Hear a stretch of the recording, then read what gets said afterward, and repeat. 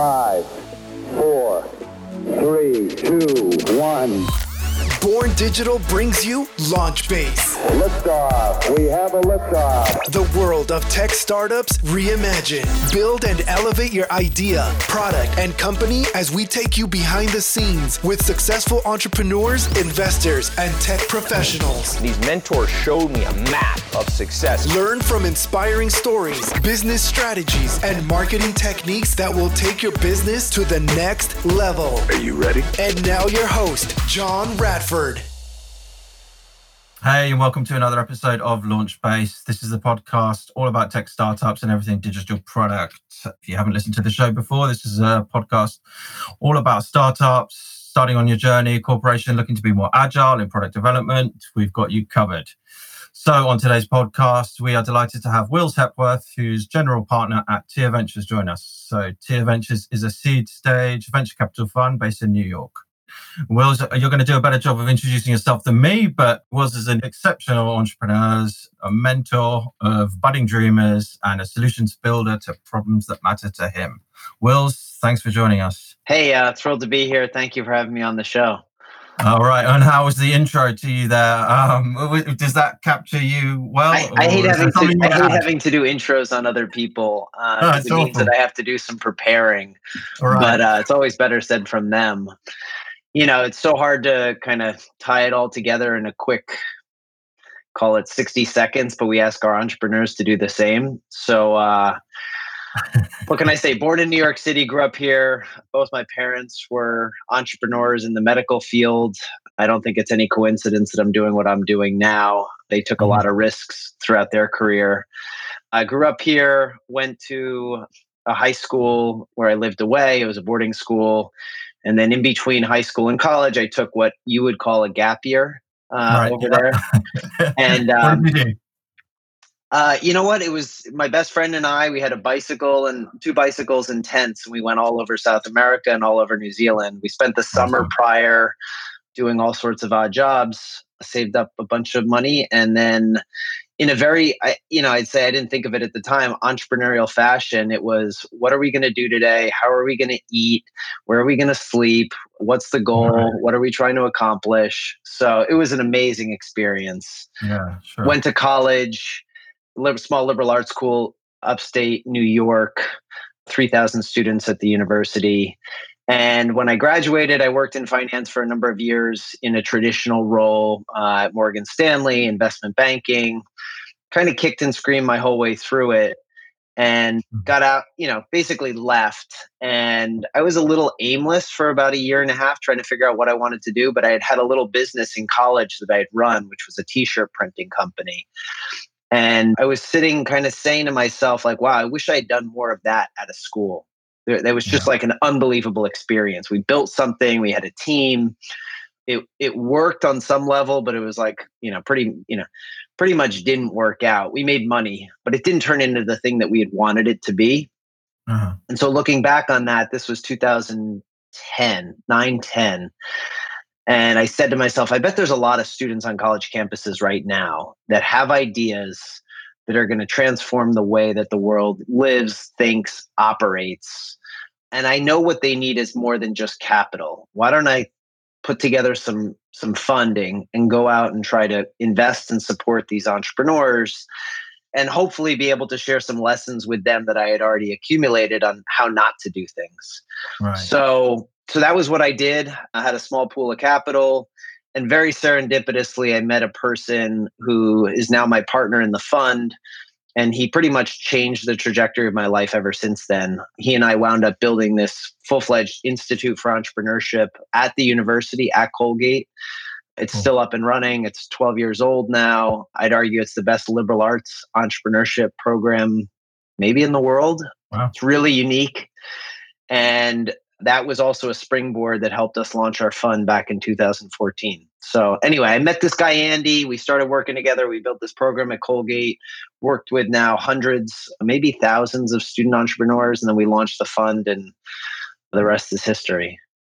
All right, cool. There's tons that I want to pick out from that, but I think we've got a combination of some dreaming big, a little bit of luck, like you say, some serendipity, some lessons learned, and kind of that application then kind of brought together where you're at now.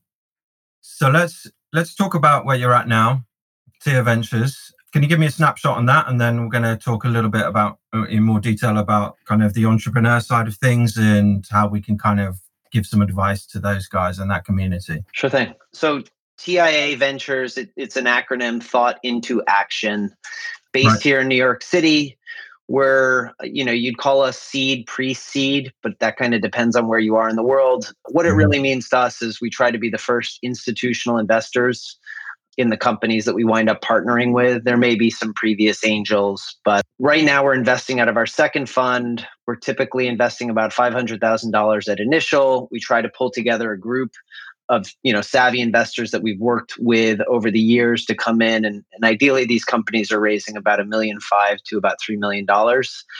And our North Star, the thing that got us started, the thing that is still there, it's super durable, it works, is identifying what we call visceral product market fit. So not just product market fit, but like customers who can't live without the product or the service. And really that's engagement that's happening below the neck, in the heart or the gut, not above the neck, in the head. We're not interested in this. We think that's kind of intellectual BS. We're looking for companies that have, built that level of visceral product market fit with their earliest customers, earliest users, earliest triers and adopters. And the way we find it is by doing really rigorous diligence, customer diligence with those individuals at a level that most companies, I would say at that stage, aren't doing or just don't have the capacity to do. Yeah. Okay. So I can't come to TIA with a PowerPoint and some dreams. You can, and we're always happy to talk. Listen, I'm always happy to hear out any entrepreneur, but as far as, ultimately getting to a partnership, and this is a lesson learned, there have been a few instances throughout our history where we violated this North Star, not a few, a couple, where we made our decision based off of more of what I called the intellectual or assent in the market to the pain and the need for a solution, but a company that had not yet actually built the solution. Right. And I often think and say to, people that I get to work with, I don't know how to build the mousetrap. I don't know how to do the magic show, right? Like that's you. And the great thing these days is that you can create an amazing product or a service at a very low cost in the garage or in a dorm room.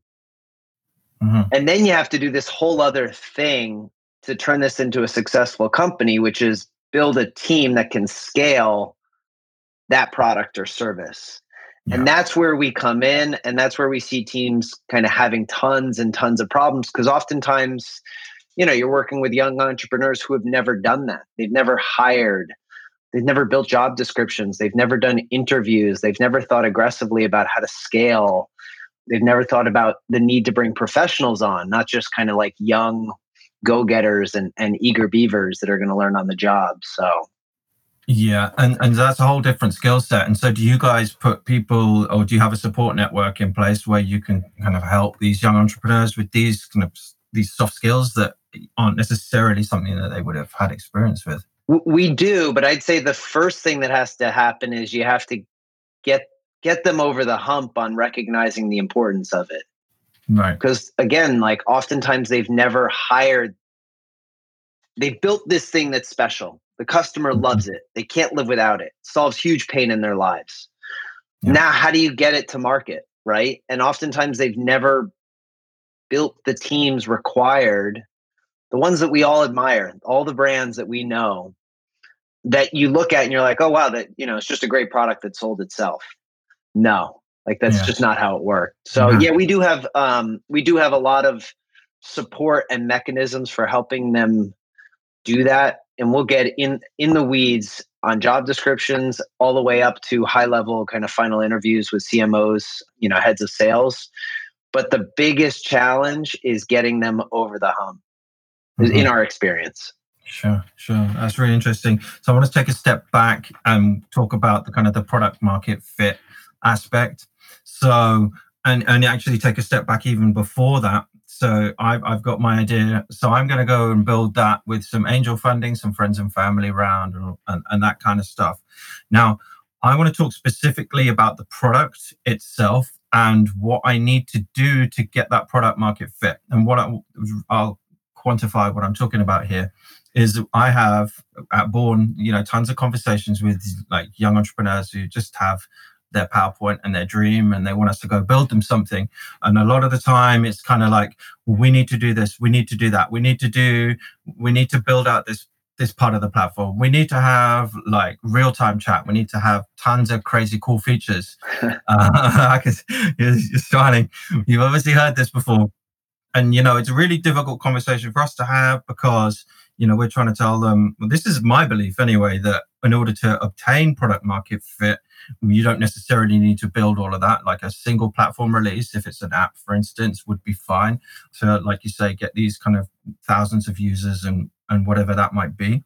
I'm really interested to hear your thoughts on how we define the product market fit, what your definition of the MVP is and whether that's still relevant to you guys and all of that really. Yeah. I mean, it's such a interesting, hard area. I mean, listen, this is the hardest part, right? Mm-hmm. Part of what we do to limit some of the risk is we focus mostly on B2B solutions. Okay. Yep. And the reason for that is the B2B buyer has far more homogeneous needs. Yeah. Homogeneous wants, hopes, dreams, pains, aspirations. If I run a restaurant in New York City or I run a restaurant in Milwaukee or in London, generally I have like the same issues that I'm going through, right? Yeah.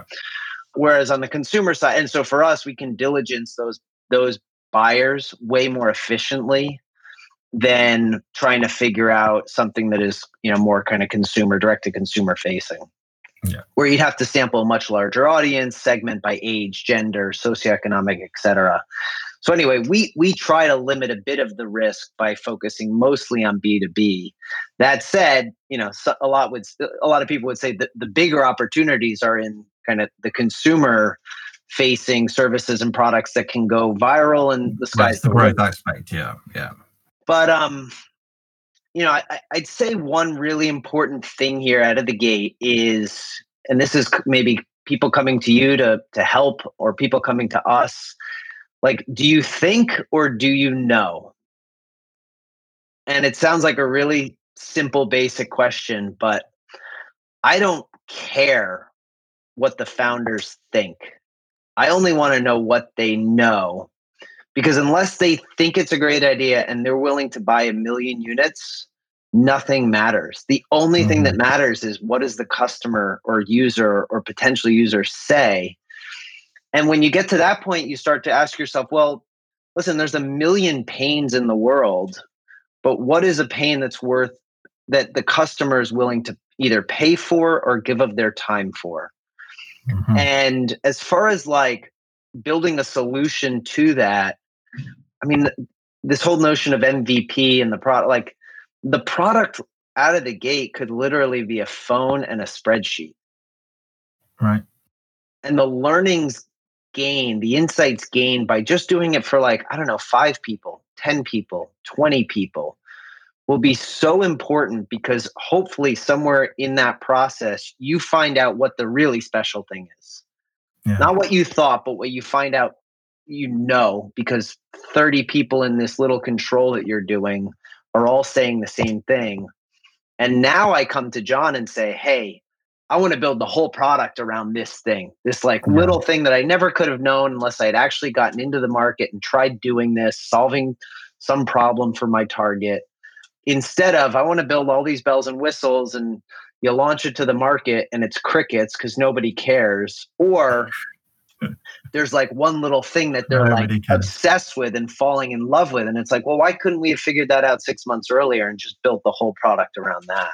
Yeah, yeah. That's an awesome takeaway. Obviously something that I subscribe to. So hearing it from, someone like yourself is really helpful.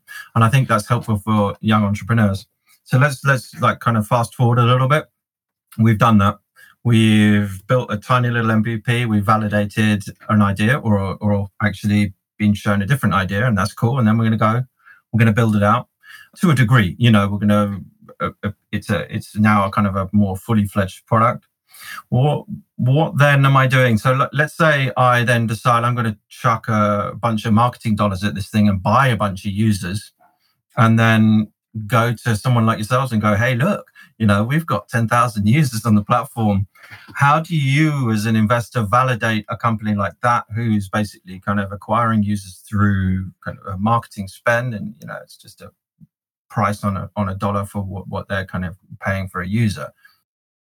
So this is where we come back to this North Star. And again, this is just the way we look at the world. It's the lens that we look through. Assuming this is a B2B type opportunity, there probably won't be 10,000 at the stage that we're getting involved.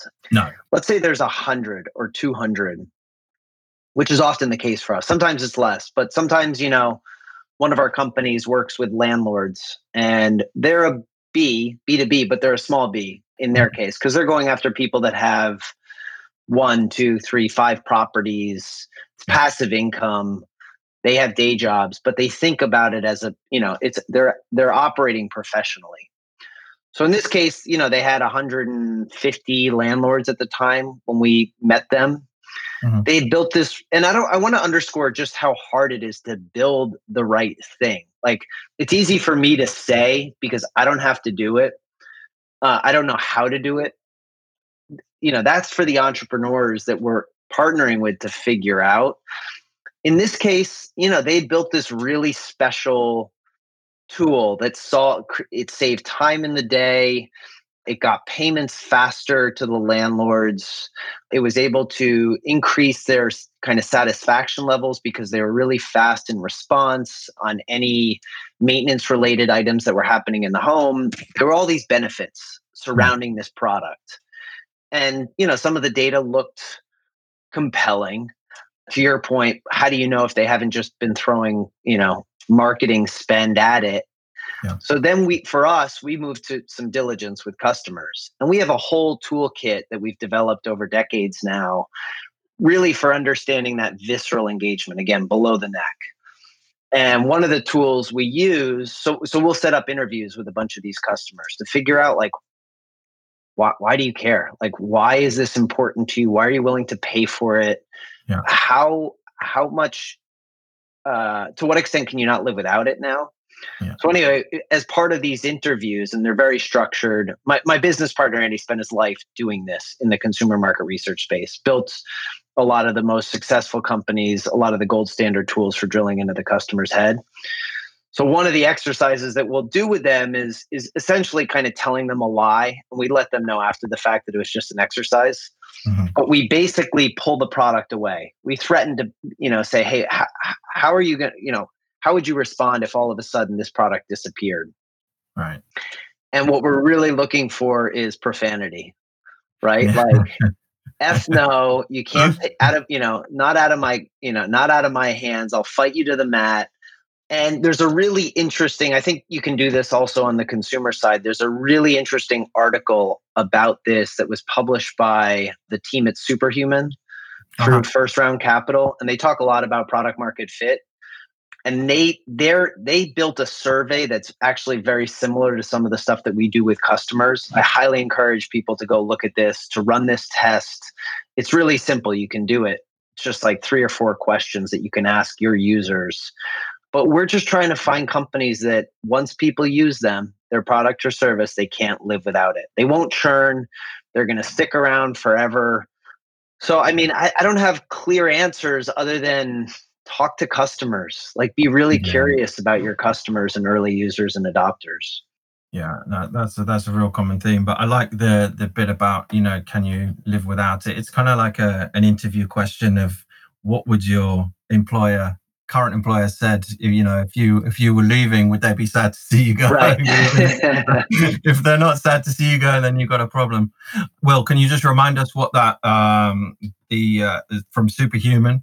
We'll stick a link it was it was a link. If you just search Superhuman product market fit, First Round Capital was one of their early investors. I think the article's published in 2 different places. And there's also a podcast out there that talks only about product market fit. And they interviewed, I can't remember, I listened to it in the car, but they were talking about this article that was published. And I think there's an agency that's been created that just does this kind of analysis for their clients. All right, cool. Okay, well, we'll stick a link in the description for everybody for that one. So on the subject of superhumans, the entrepreneurs themselves, how important is that to you? Their credentials, their background, are they kind of MBA, Harvard grads, or, what's, there's tons of successful MBA, Harvard grads, but is that a prerequisite, or can I just be a young dreamer who's super passionate and knows what they're doing? Yeah, for us, it's way more the latter. Listen, we want to find teams that are deeply, like in their bones, passionate about solving this problem. Yeah, they're insanely resilient because they're going to get punched in the gut a lot throughout the process. Sure. They're curious, right? They're just curious about all things. It's not like, oh, our product's not working, let's just throw marketing spend at it. It's like, no, why doesn't the customer love this yet? Why has this not become part of their daily workflow?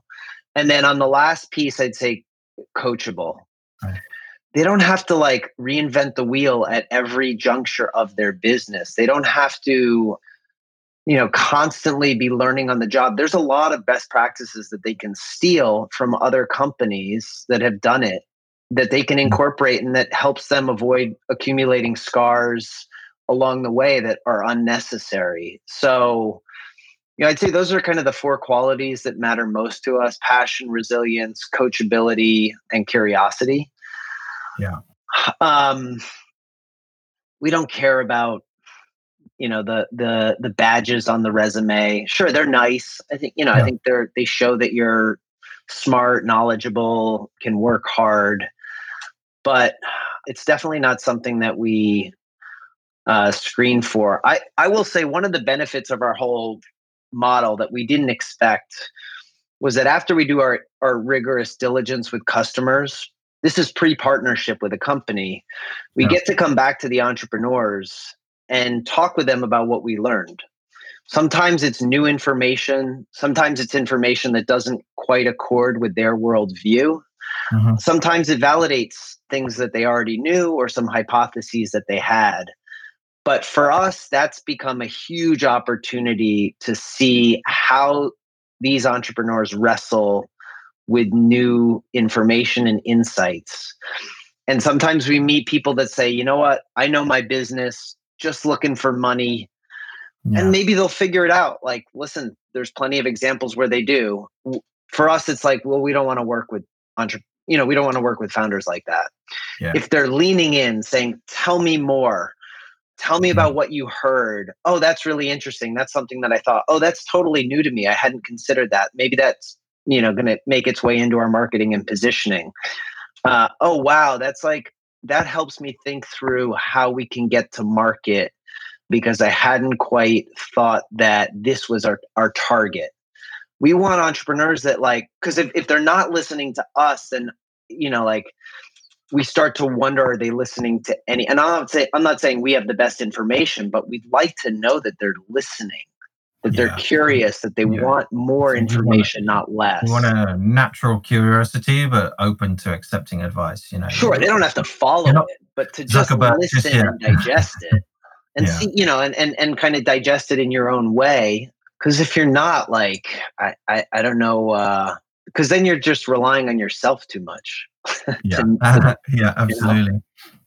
Okay, so I want to talk about a success story from TIA, something that you guys are proud of, perhaps what that product was, what the company was. What went right there? What made it a success? Was there was it just a great product, or was it, what was it? I mean, there's a bunch. that we're really excited and proud about. There's one in particular with an entrepreneur that we knew since freshman or sophomore year in college. He went through our program at Colgate. He himself, he's just a very special, unique. There's not a lot of him in the world, I would say. Okay. Stars in the eyes. And there's ego, but he doesn't allow it to interfere with his ability to listen. Cool. And in any event, he had started a company out of college. It was a success. It wasn't like something that you're going to hear about in the press, but he wound up building this company up, selling it. He went to go work at the acquirer for about a year. I think it was like 364 days, and then he quit because it was a disaster. But like he learned so much along the way. Yeah. And right afterwards, he had this idea about a need that was going to emerge in the cannabis industry. And he started doing some, investigating with the players, all the various stakeholders in the space, and kind of rapid prototyped a product that was going to connect retailers and brands. Because up until that point, like everything was basically being done on loose leaf notebooks. Brands were hopping in their cars to go to the retailers, show them their products. Retailers didn't have visibility into who was in the market, who had good stuff to carry. Yep. And that was like the kernel of the idea. We had worked with him. We had already invested in his previous business. We said, yeah, we're going to back you 100% day one. It's been this amazing story. We've learned so much from him. We've been lucky to, find some key talent that he's been able to bring in-house to the team, both technology as well as the financial side of their business. But because they executed so well on this original problem, which was just visibility in the market as far as who had product that was good and who were the retailers that would carry it, they've gained 90+% market share in all the key states. They've launched a whole other business, which is a trade credit. It's like basically a lending piece to their company. They're doing a full distribution side to their business. They're like Amazon now in cannabis. Wow, cool. And they don't touch product. It's a technology company. Yeah. So the way I think about what they've created is, imagine the alcohol industry were to start again, and you didn't have these distributors and the retail. You just didn't have this like really complicated model. Yeah. This is what you would create.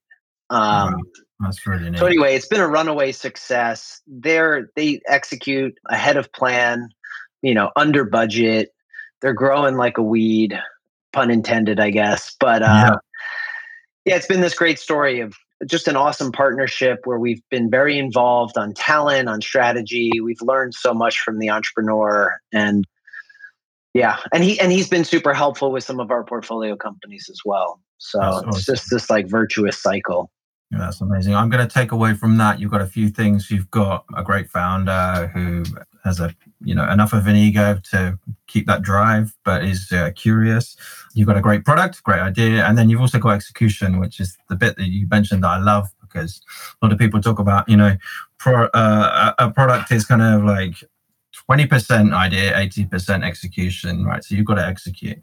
Well, and on his execution, I think this goes back to the beginning of our conversation. He's always hired pros into the key functions of his business that day one arrive with a playbook, with a whole bunch of their own lessons learned. Yeah, this is what I did over here. Like, sure, they have to learn the nuances of this industry and how that kind of influences their strategy, but like they're not learning on the job. They know the task at hand, and they've done it before. And he's phenomenal at that, because he knows, like, he doesn't want to waste any time. There's this huge opportunity in the market, and they have to move faster than anybody else. And the best way to do that is to get the best people on the team. Yeah, great. So team as well. Team's important. So, Wills, I just want to quickly touch upon, we have a small little satellite thing going on in NYC. Haven't been able to get across for in Dumbo, right? Now, in Dumbo. That's right. Yeah. Cool part of town. Love it there. It's kind of like the I don't know how familiar you are with London, but we've got a kind of the tech scene is centered around Old Street, Shoreditch area. It's kind of Dumbo's got that slight kind of Shoreditchy feel, which is nice. So I haven't been able to get across for a while, but like, what's the NYC space looking like right now? And is this a real high growth area for startups? Is it kind of like number 2 to San Fran over in the US? I think New York is such a great place for B2B startups, to be honest, right. Mm-hmm. Because you have industries that are so mature. It's like the hub of law, the hub of finance, the hub of media and entertainment, theater. Like, it's like whatever it is that whatever industry you're kind of playing in, New York has one of the best markets for it. And I think as a result, you have these very advanced, mature markets that have all sorts of problems that need to be solved. And I think from that perspective, an entrepreneur who's based here has an opportunity to build products and services that solve real pain and sell in immediately to like all the law firms, all the banks. Whereas if you're on the West Coast out in San Francisco, the industry is tech, right? Yeah. And I think as a result, the opportunities are really kind of moonshot opportunities, which is awesome. I mean, like the stuff that's going on over there is just unbelievable. But I think as it relates to New York, because you have all these industries kind of surrounding you, it's like, wow, we can just start solving pain for customers in this space very easily and get entrenched with them. So. I like that. And so has COVID kind of played a part at all? Are you seeing, has it been a tough year for investors? Have people been more cautious, or is it just, business as usual? I mean, maybe I'm just naive and holed up here in our little apartment in my little workstation here in Brooklyn, but we've been super active. A handful of our portfolio companies have done incredibly well during COVID. It's been a huge tailwind for them, because customers need to be as effective, if not more so, virtual. They want more contactless solutions. So, I mean, COVID, we're seeing, tons of deals getting done. We haven't seen valuations all that impacted on the great opportunities. If anything, they're kind of like, they're more expensive. Mm-hmm.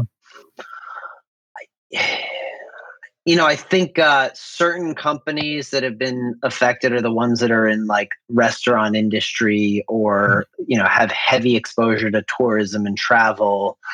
But to the credit of the founders in those spaces, the ones that will survive this storm are the ones that are the most adaptable, coachable, resilient, curious. So, and we're seeing that play out right now. It's like, great, we built this great technology. All of a sudden, the market fell out. Where can we reapply this in a really interesting way that's maybe even more relevant in a post-COVID world than what we were trying to do prior?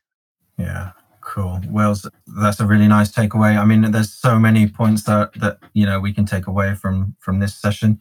We are kind of over time slightly, but that's cool. It's just been a really engaging discussion. Is there anything you want to kind of leave as a parting comment for people starting out? Don't be focused on starting a startup. Okay. Right? Like I know there's so much press and media now about how cool it is. And like you see these success stories.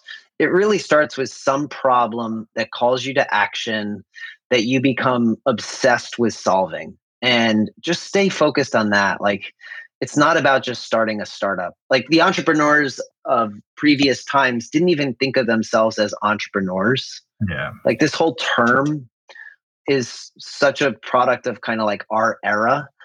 Just stay focused on like solving problems, being passionate. If it turns into a unicorn, awesome. If it turns into a $50 million business, if it turns into a small lifestyle business, whatever, like, don't try to start a startup. Yeah. Stay passionate, stay focused. Yeah. Love it, Will. All right. Cheers, Wills. Thank you for your time. It's been great talking to you. John, really appreciate it. Absolute pleasure, Wills. Cheers.